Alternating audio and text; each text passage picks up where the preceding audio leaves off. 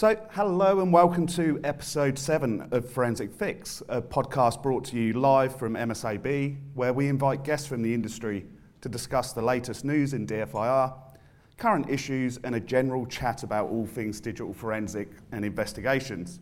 So I'm your host, Adam Firman, a Tech Evangelist here with MSAB. So today's podcast is a little different to the norm. Episode 6 was also different, but we're actually recording this live from the UK annual event. So for those of you here in attendance, please make sure to still listen because I need your numbers on my figures.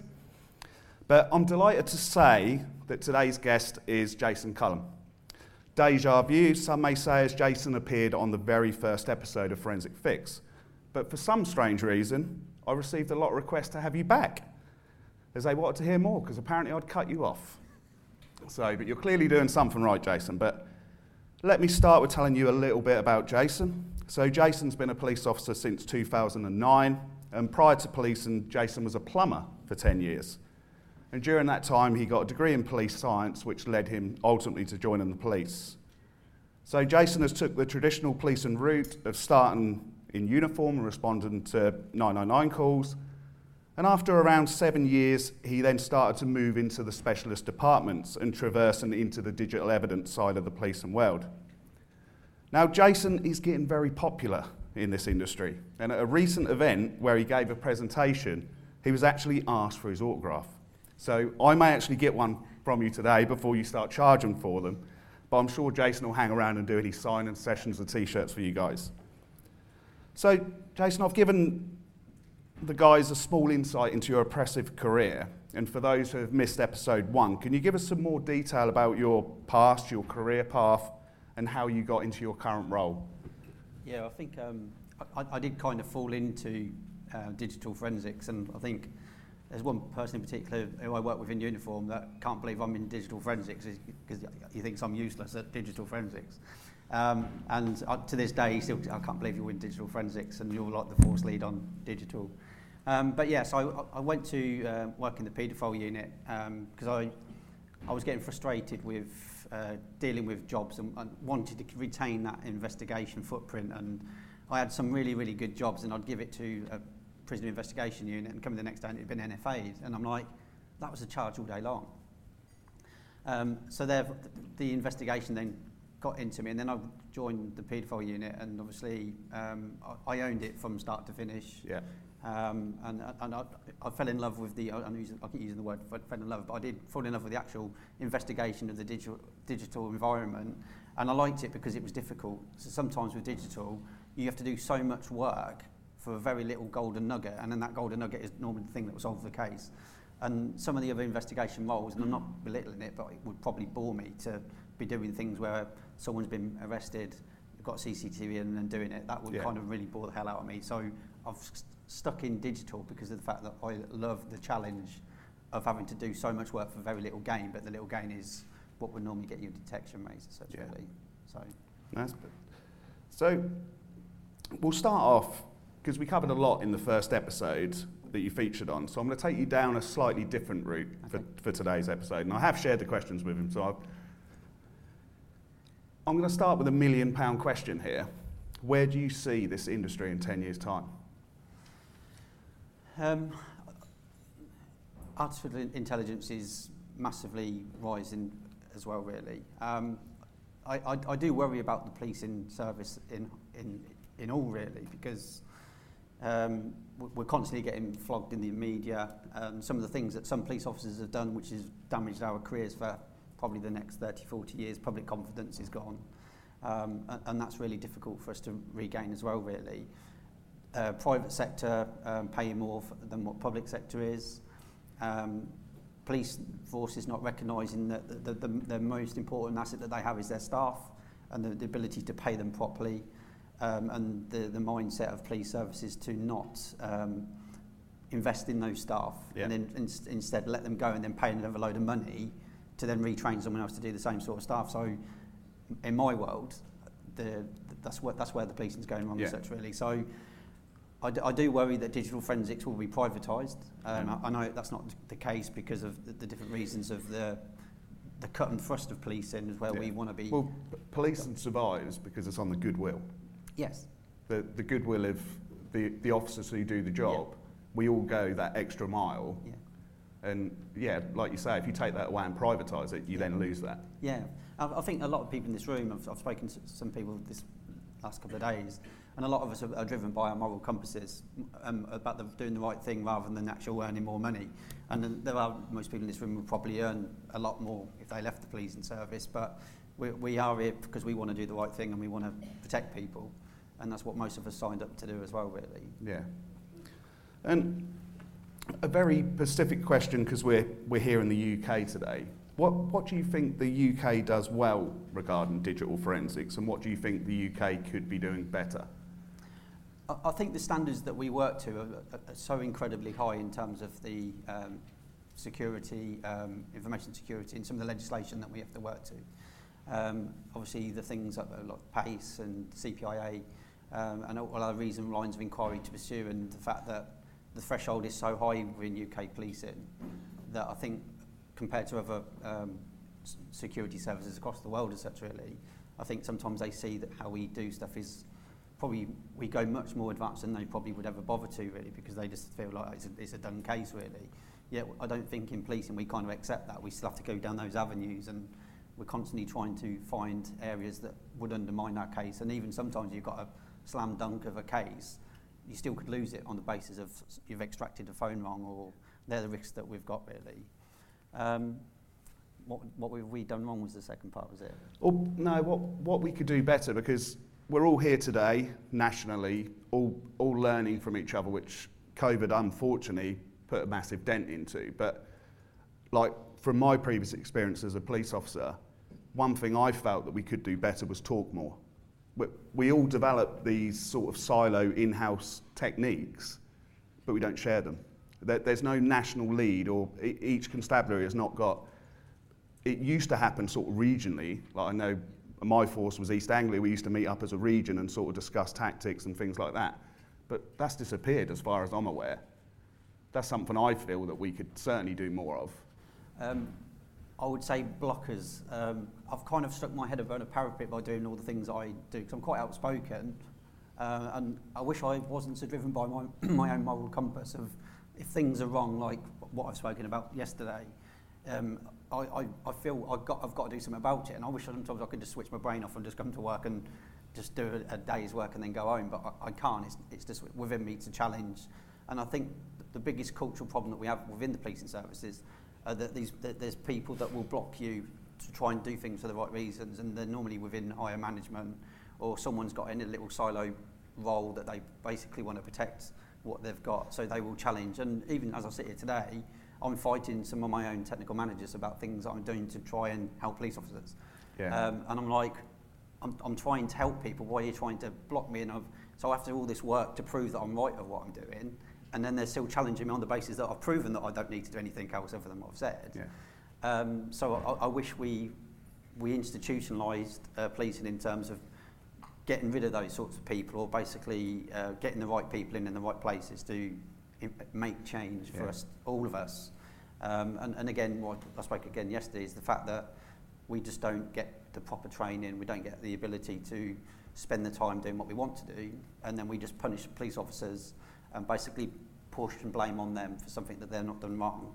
And I find that really, me personally, that I'm really protective over the digital community in a whole, really, and police officers, that it's morally wrong, so that's why I want to make change. Yeah. And this is why I keep talking. I worry that this is the Jason show, but it's I just need to do this to make sure that we, as a community, start rising up and making change, and it's only can be if we all start doing this sort of thing as well, really. But I do think I've been very lucky since I've left the police that nationally I've seen how a lot of units operate, and I've also been fortunate enough to see globally how units operate. And there are some very, very clever people working within these units, creating scripts that are helping automate certain processes. The problem is none of that is being shared. And you look back, and I'll mention a word that will make a lot of people in this room shudder, which is ISO. How much money has the UK taxpayer wasted on all of the individual police forces writing their own SOPs? Why wasn't that done collectively? It just... Yeah, it's bonkers, isn't it? It's like, I should, as a police officer, I should be able to go to every single force. There's been a massive terrorism incident. We need to send a load of police officers to Manchester, for example, to help back up all things. I wouldn't have a clue what paperwork they use, although we all do the same job. They'd have completely different software, they'd have different SOPs. And policing should be able to, like Police Scotland, is wherever I go in the UK, we all have the same sort of thing that we do, but we don't. And we're just 43 different forces doing 43 different things. But we will never all agree on the same things that we do. And there is got to be some flexibility, don't get me wrong, because some communities are completely different and you have to adapt your style to police on the basis of what you're doing. But yeah, it's absolutely bonkers that we're all going to have to do this again, really, and then again, and then again. And there's no information sharing, and you know, everything that I do, anyone can have what I'll share anything I do, because it's not for, I'm not protective of what I generate or do. And I'm not bothered if someone said, oh, but you change this. I'm not, but you'll get people where they've designed something, and they're like, oh no, you can't design it, this is my design. But if it's not fit for purpose, then you've got to be flexible and adaptable. Yeah, and I know my old police force, we did share SOPs with sort of neighbouring forces, which helped sort of share some of that burden. Does your force do any of that with neighbouring? I think because we're in the MSU collaboration, that under the umbrella of the MSU environment, we're kind of divorced from each other, but we haven't, because we're still under it's a bit weird and far too long for this podcast. But yeah, I do think, especially with me as a digital media coordinator, we have regional meetings and we discuss the sorts of things that we're doing and sharing good practice. And I don't know if there's a DFU type environment, something that I've never been invited to, where we talk about phone report design or SFRs. And I spoke to the Met recently, and they happily shared me their SFR design. And it's brilliant. It's just lovely to speak to someone, and they're like, yeah, you can have what you want. And that's the culture that we should have, because we're all doing the same job. We should all be doing the same thing, which is protecting people and putting bad people in prison. But yeah, there's cultural problems, and I don't understand why that is. But it's a bit, I look back, like I joined the police in 2004. I look back to my time when I turned up at Ashford, and like you say, there were 16 officers in that training room. We all had different forms. We're all wearing different uniforms, and it just, even to me back then, it seemed crazy. Because like you say, I should be able to go into any neighbouring or any constabulary and turn up at a computer and know what I'm doing. But like you say, I wouldn't have a clue. No. And I just can't see that. Something needs to change. And I think the most common theme of podcast guests that I have on, whether they're from the United States, Canada, wherever, is always funding. It's government funding, which they feel is the biggest limitation of what they're actually doing, whether it's for training, equipment, and it's quite easy for governments to ignore this sort of problem, because it's a bit like drugs. If you're not out there catching drug dealers, then you don't have a drug problem. But if you do catch them, then you do have a drug problem. And sometimes this industry can go below that radar, which, yes, some people would say the crimes can be victimless, but they're not. There's always a victim. Whether those images have been shared for the last 20 years, there is a victim there. And I think nationally, they need to start to react to that and provide the forces the funding to do the job that they need to. So we're talking about the industry globally, and we've got projects such as what's been spoken about this morning, which is Project Vic. We've got the NIST files and some great open source projects like the LEAP series that Alexis Bragoni's written. We've spoke about nationally as UK. Do you think globally there's anything that we could be doing more to make more advancements in this world? Yeah, I think especially is it the COPO Act, is it cloud, I can't remember what the definition, the fact that some American private companies own so much data, and obviously we've waited years and years and years for that to come into us, because there's so much we can do with Google accounts in particular, Apple iClouds, and the sharing of that information, and also giving it both ways really. And again, that's about building those relationships with each other. But like when you look at America, you always look at the FBI as like the shining light of all. And obviously I've never spoken to anyone from the FBI in terms of the level of things that they do, or the level of training, the level of software. But I do think that there's things all across the world where work practices, ability to detect crime would be much better if it was so much more shared, really. And again, it's almost like the blockers of stopping us to get there, where before to share information with, I remember once upon a time I'd identified a victim in one of my pilot cases, and she'd left a tablet with her location service on, so I could pinpoint her name and the address that she lived at. And I wanted to disclose that to Australia to safeguard, and that's that you've got to go through the 12-month route. I can't remember the name of it now. What was it before? When you go to the Home Office and it goes through NLAP. Yeah. NLAP. And I'm like, this is absolutely bonkers. My number one priority above detecting crime is safeguarding. So I just rang up Australian Police Service and I said, I'm a detective from Northamptonshire Police. Can you send an officer around to the scene? And I'd breached all of codes and policies, but I could justify it and say, my number one role is to safeguard that child. I'm not waiting 12 months. I need a safeguarding today. And Australia went round there within an hour. They rang me up with safeguarding. Thanks very much for the referral. And it's like, why do I have to keep challenging policies when I just want to protect them? And it's just like, we just have all this cultural things in place of sharing information, and that should have been there should have been a fast track route of life at risk, or child at risk in particular. So I think that's the sort of thing is a classic example. Yeah, it's definitely something that we need to learn from. I featured a guest on from Homeland Security who works undercover in child exploitation, and he very much does exactly what you've just said. If they come across a case and it crosses borders, he just picks the phone up. Yeah. And like you'll see in a lot of the products nowadays from vendors that there's always warrant returns from Apple. How many people here in the UK use warrant returns? Because we can't. No. Because of the limitations where it shouldn't be. Because our American colleagues, they can get that data so quickly compared to us, and it's a limitation of working in this industry where the internet has no borders, but we're still governed by them. Yeah. And I'm not really sure how we can fix that. No. We've spoke about how the UK could have national events to represent each constabulary and each organisation. Could we also do it on a global scale? Yeah. Probably something like that needs to happen. And you see a great resource, and I always plug on this podcast, which is a DFIR Discord server. And that just goes to show globally representation is huge on there. The amount of different countries on there all offering support for each other. I've come across this case or come across this database, what do I do here? And it's just the community working together, and globally, sort of politically, we need to do that more rather than just as an industry. So we go back to your pathway into digital forensics. If you could be better at one thing, what would that be? That's a really good question, isn't it? I actually thought that one as well. Yeah. What could I be better at? I think sometimes is my biggest flaw is letting go and sharing the burden as such, really. And even me as a supervisor, sometimes I still forget I'm a supervisor and still do these investigations of phone extractions. And I think if I'm going to criticise myself, I'm too much hands-on.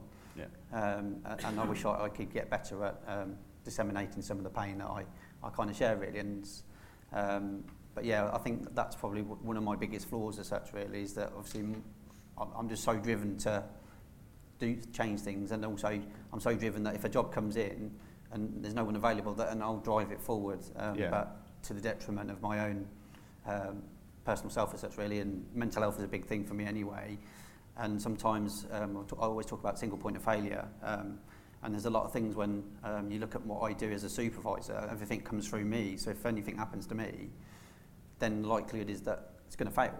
So when I set my teams up, I talked yesterday about that all my team have specialisms, but there's a second in command.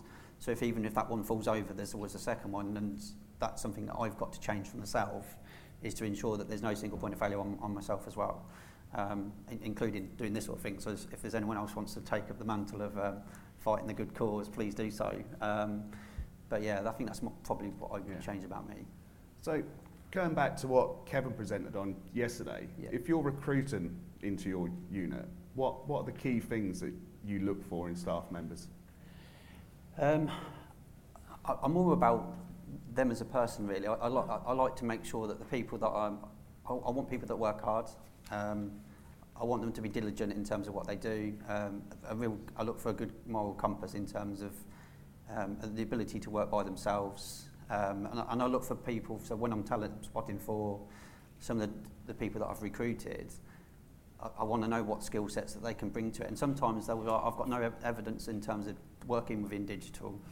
But then I'll mention something like, I interviewed someone a couple of weeks ago and he mentioned the fact that in his spare time he used to build apps. And again, before that I interviewed someone and he was so far above me in terms of, I ain't got a clue what he was talking about on interview. He completely lost me. And he basically he built his own server in his spare time. And basically he designed his own apps. So he went to a concert, he downloaded it onto his own app that he built. He went into his server that was in his bedroom to work out what the itinerary was. Yeah. And they're the sorts of core things that I'm looking for, because some of the other things you can teach, investigations and such really, and there's probably an argument of, can you teach someone to investigate?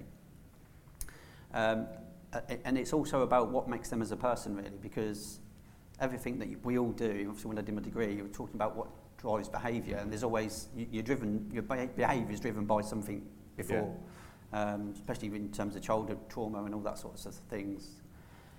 So again, I'm looking at high-profile people as well as much as I can in the recruitment process to make sure that they're the right sorts of person, really. Making sure that they're articulate and all the sorts of things, really. And we do naturally recruit a lot of people that have mental health issues within this digital environment and some of the things that they suffer with.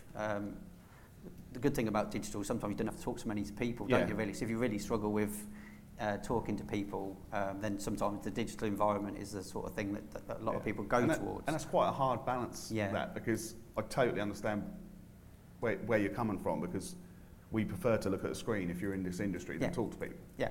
But you do have to go to court and present that evidence. Yeah. So it's a real fine line, isn't it? Yeah, that is a real fine balance. And I think, if I'm honest, since I've gone into digital, I've become more antisocial as I've got. Yeah. If it's something I'm interested in, then I'm fine, I'll talk to anyone. But if I go out to a pub or something and someone starts talking to me, they're wasting my time because I'm never going to speak to them again. Yeah. And I have this, like, I've got to go to the toilet, or the exit strategy. I think it's a cop thing, isn't it? Where they start talking to you and you're like, I've got to go somewhere to get out that conversation. And again, I think that, I don't know if it's, I'm not saying digital makes you mad, but I probably am, but it's changed me as a person. And again, that comes from some of the bad things that we all in this room have had to sit and look at, write about, listen to, and it destroys your life in a way that you'll probably never get back again, really. Yeah, it makes you very cynical of technology.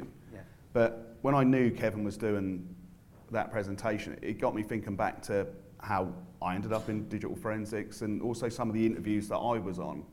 So we had a mixture of police officers and civilian in my unit, which I felt worked very well. Yeah. And when we were after a new mobile phone examiner, we sort of had an interview technique that we used, and part of it was to hand them certain handsets and see how they handled them and sort of used to them. And I remember one gentleman, we sort of asked him how he'd get the data from, I think it was an iPhone 6 or something. He said that he'd take the back off and take the hard drive out, and straight away we were like, right, see you later. Yeah. Because there's something about being confident, but if you don't know, you know, don't BS a BSer basically in the police, isn't it? Yeah, and again, something as well. When I recruit for digital media investigators, the first part is an informal interview, and then the second part is a practical test of open source, giving them some cool data. And that also gives me an ability to assess where their weaknesses are as well. And I think sometimes it's not a pass or fail matter, but sometimes it gives you that ability before I've even recruited that person, these are their weaknesses. Yeah. And weaknesses isn't a bad thing. It's my job to make sure that they give them sufficient training, but also have the ability. And sometimes it gives them the opportunity to think, actually, this job isn't for me. Yeah. And there are occasions where sometimes we'll recruit people, they desperately want to do the job, phone examiner, police officer, whatever it is. And then sometimes you actually start doing it and think, this job just isn't for me. Yeah. And sometimes I think in the recruitment process, we should give them that ability of have a little bit of a taster, and then they can have that cool-off period, essentially. Yeah. But it's hard to be an all-rounder in this industry. Like I said, Mild Lab was half police, half civilian, which worked really well because the police had the sort of investigative mindset. Yeah. where the civilian guys come in with a lot of sort of code and knowledge and things like that, which between the two of us we shared, and it worked really well. But we had a guy in our unit who was really good on Linux. Well, I left that to him. I preferred the Mac and the mobile sort of side of things, and you sort of find your little specialisms, don't you? And I think most units probably work the same. I used to enjoy coding, so that always got passed to my way, and very much I was a police officer, so I was lazy. If I could automate a process by writing a script to do it, I did it. And those are the sort of things that helps a unit tick, basically. And but Kevin's presentation made me think, well, how did I get into it? And mine was, so I was an undercover drugs team, so not in digital at all. And I'd like to say, so I had an injury that I then started doing a degree in software development. And the injury I picked up on a warrant, and I'd like to say it was really glamorous, but I slipped on the grass as I was running in, and my kneecap ended up on the side. So I was restricted duties for a little while. So I was basically just exhibits officer, and I was just really bored.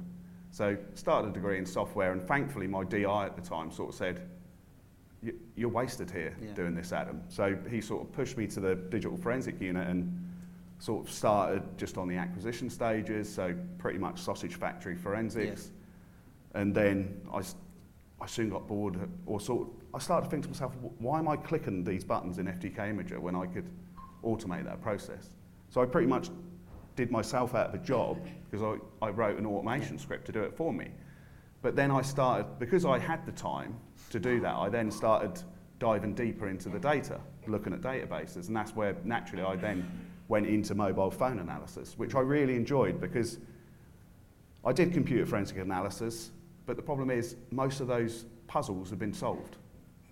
So there was LimeWire and all those sort of things, and there was papers on them. They're already written. How an artifact got there, what artifacts are left behind. It's very difficult to do that with mobiles, because as soon as you write that paper, it's out of date. They'll have released a new version, change the database. Why? Just because they want to, or it works easier, or if it's Apple, they'll have multiple different timestamps in different formats, and that's why I love this industry. But I got into the forensic lab just for an interest, so I enjoyed software development, but I've always been a bit of a geek. And it wasn't cool to be a geek when I was younger, but it is now. But I think, did I know about file sizes? Because that was one of my recommendations to Kevin, that I think people should have an awareness of sort of internet speeds, file sizes, different file formats, and that's all I knew. And sort of, when I started I got introduced to EO1 files and sort of the methodology I could follow as a police officer. I understood, continuity. I knew that the evidence had to be started at a point and it had to be validated. It's no different to continuity on an exhibit bag, for example. But would those questions, if I'd have been interviewed, would I have passed it? I'm not sure. But that was a long, long time ago, and I'm still in the industry and still enjoy it. But that's a very hard, so I don't know how you guys can develop an interview plan for it. No. It's difficult. Recruitment is difficult. For both parties, really. I'll never forget that I was sat in that chair, same as what they were, really, and it's also about, if you're nervous, you're never going to be able to truly reflect who you actually are as such, really, and it shouldn't always just be reliant on that half an hour what you tell me in an interview is what you've then assessed on for getting in, because I joined the police and I'd have no previous experience of interviews. I failed my first police interview because I didn't know what to say, so I got no experience, and because my route, I joined the Special Constabulary before I joined the regulars, and even the Special Constabulary, the two people that interviewed me, one didn't want me in, and the other person did, and the person that wanted me in got away and managed to recruit, and I was then allowed to develop into the way that I could be as a police officer, and prove to them that I had the ability, but sometimes you're not actually that way of operating as such, really, and I think sometimes we naturally lose talent on the basis of making them stick to this structure of sometimes that isn't fit for purpose. And sometimes we need to change the way that we recruit and get those people, the calibre of people in that we need. And I think it's good because, like when I joined the forensic lab, I was asking questions. okay, I can see we do it that way, Yeah. but why do we do it that Yeah. way? Have you ever thought about this? And I think that's why we need sort of fresh staff really to come and ask those questions, because otherwise we don't evolve, do we? But as an industry, especially for law enforcement, it costs a lot of money to recruit, costs a lot of money to train, and then how do you retain? Yeah. That's the really hard part. Because like, especially like civilian wise, they can come in, receive 2 years of training, great experience on their CV, and like you said earlier, know that they're going to earn more money in the private industry. But it's the hope that the moral compass keeps them, really. But so we spoke about sort of your pathway into digital forensics and what one thing would you do better. So a lot of people would have the same opinion as you, that letting something go, disseminate, and that workload. Are you prepared to share one mistake that you've made in this industry and not just image in your own hard drive? I've that question really got me actually when I was thinking about that. I thought, what actual mistakes I got? And then I thought of something, and I thought actually, yesterday in my presentation, and I talked about earlier about some things that happen in my life drive my behaviour. And I remember a job, again quite young in Pollitt, and it was peer-to-peer download intelligence that this guy had been downloading massive amounts of CSAM IOC. So we effectively arrested the warrant. He got 2 children. He was married. He was a chef. Interviewed him. He went no comment on basis of legal advice. And this was at the time when we had a 3-year backlog of computers, and it was all computer-based, no mobile forensics, etc. In fact, he did have a phone, and I examined, and that was clear. We then get a second referral at a completely different town, completely different name. We end up effecting a warrant at that address, and then we work out that it was him again, had become sofa surfing because we basically removed him out of his family to safeguard his children. So as a result of my investigation, his wife stopped him from seeing the children.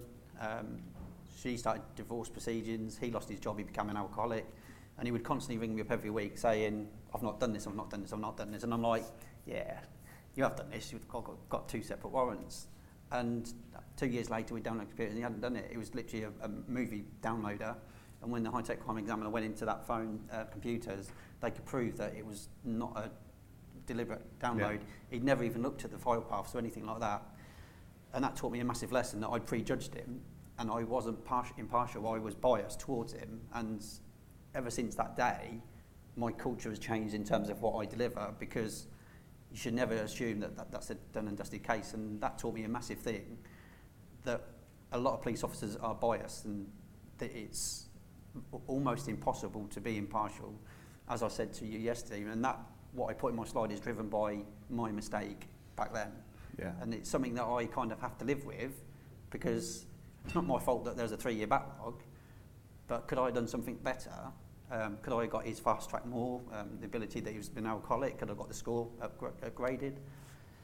So there's things like that where my own fault of judging him affected his life more than maybe it could have done. And would he have still been able to see his children and all that sort of thing, really? So that is something that one of the things I have to live with. And there's been many jobs in Pollitt where I've made decisions that have affected people's lives, where I've had people kill themselves as a result of me safeguarding their children.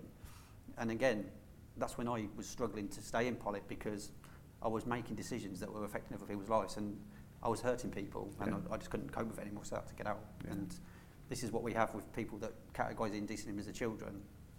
At some point, there's a point where you need help.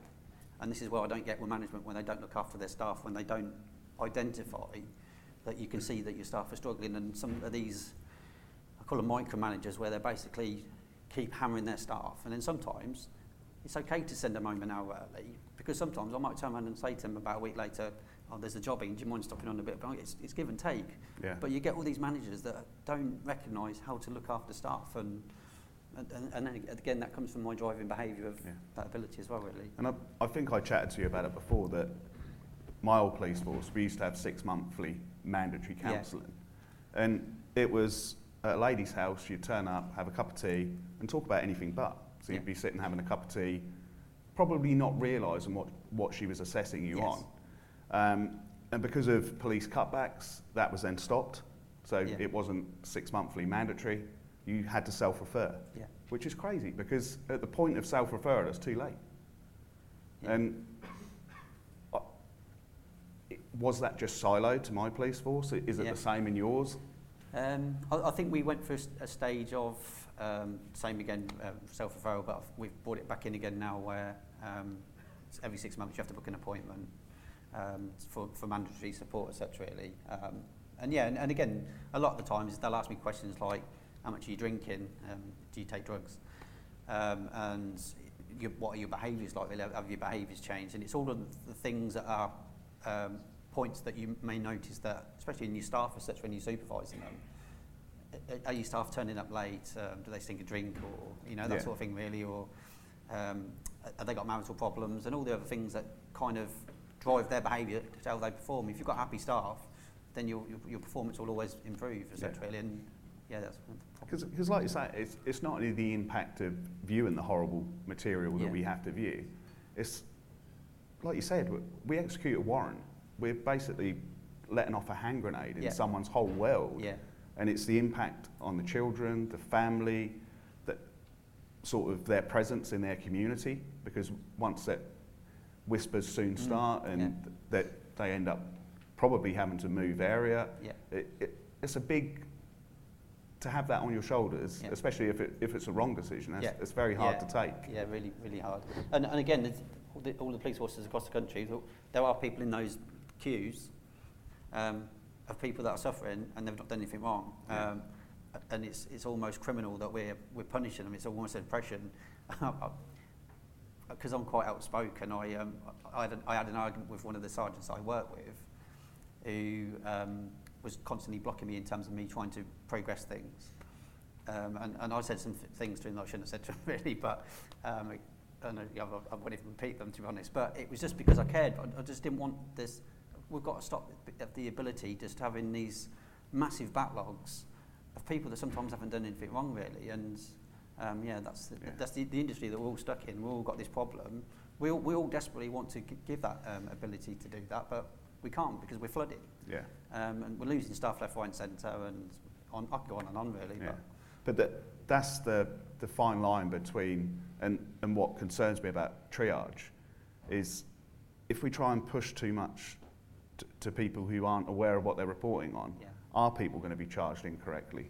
Are they going to court on evidence that someone who worked in a DFU would not prosecute them on? And it's that fine line of, yes, there's too much work. Yes, there's huge backlog. So we need a solution to that. Yeah. But there still needs to be someone overseeing what evidence is actually pushed to court, isn't there? And I don't know if it's happening now. It certainly wasn't at my time, but the CPS need to be more aware and need to attend and be more aware of this industry. Because I used to turn up at court and they'd ask for a full extraction by the next day.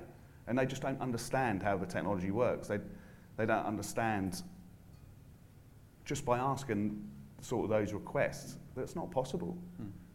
And they needed an awareness sort of, to bring them up to speed. But so I know people are sitting here wanting lunch, so we'll finish off with one last question, and the final question now is provided by our previous guest, and our previous guest was a gentleman called Derek Frawley, who's a retired detective from Canada, and he's asked, and it's very apt with ChatGPT and everything, what effect or role do you think AI will have on our investigations in the next 5 years? It's a massive boom. I've been sat here the last 2 days and I said I'll just recruit a new DMI, and his specialism is going to have to be artificial intelligence, and I'll need someone to basically keep their finger on the pulse to work out what's going on. But the development of software in particular, we've now got the recognised content and the ability to go straight to where there's pictures of knives and drugs and stuff, and that's saving us masses of time. And there is so much more that we could probably do with artificial intelligence, but it's got not to be at the risk of jobs, and we'll always need that manual oversight, etc. Really, and I'm not a massive advocate of artificial intelligence purely, but I do worry that management or bosses will see that as a cost-saving exercise as such, really, and the ability, well, maybe they can have artificial intelligence to categorise indecent of the children, Well, that wouldn't be such a bad thing if it then allowed those people that were doing those sorts of jobs to then work on the better jobs. And I use the word better jobs, but the jobs that need that specialism and involvement in them. And I'm not undermining what CSAM is in terms of the the trauma and stuff that's linked to that. But I think it would, in some ways, help out and give the officers, because I think one of the biggest things that staff want to do is they want job satisfaction. They want to know that they've done a good job. And again, one of the biggest problems we have, we never say thank you for some of the good work that they do. We're always quick to flog people or tell them off for something that they've done wrong, but we never actually pat people on the back, because that when they get that feedback that they've done really well, that gives them that drive to then want to do the next job and go the extra mile as such, really. And again, if you don't reward your staff by telling them that they're doing well, and policing is terrible. Policing will just basically, you never get thank you. Very, very rare that you do. But they're so quick to then basically say, oh, you made this mistake, you've put an exhibit number wrong, or the SFR's, something's wrong with that or something. And that's something that we need to improve as well. And like you say, it's the hope that bosses don't just believe into the hype, because I've seen plenty of sort of examples of how ChatGPT was seriously wrong. Yeah. And this AI is great technology, because we've actually got a script on our customer forum that uses Whisper, which is made by the same developer as OpenAI, but it does exactly what Andy Lister was talking about earlier so any audio file, whether it's in a video, it will take all of the speech and convert it to text. And we've actually written that into a Python script, and the results are pretty good. Yeah. And that's where you've got to, but you've also got to understand the limitations. Yes. That I would not go to court on AI evidence. No. But if it allows me to run keyword searches and find that data faster, then it's helping my job. Yeah. And that's sort of the sweet spot for it, really. Is it's never going to replace a human. No. It's just going to assist. No. Yeah. But thank you very much for your time today, Jason, and thanks for those who have joined us for episode 7 of Forensic Fix. Thank you.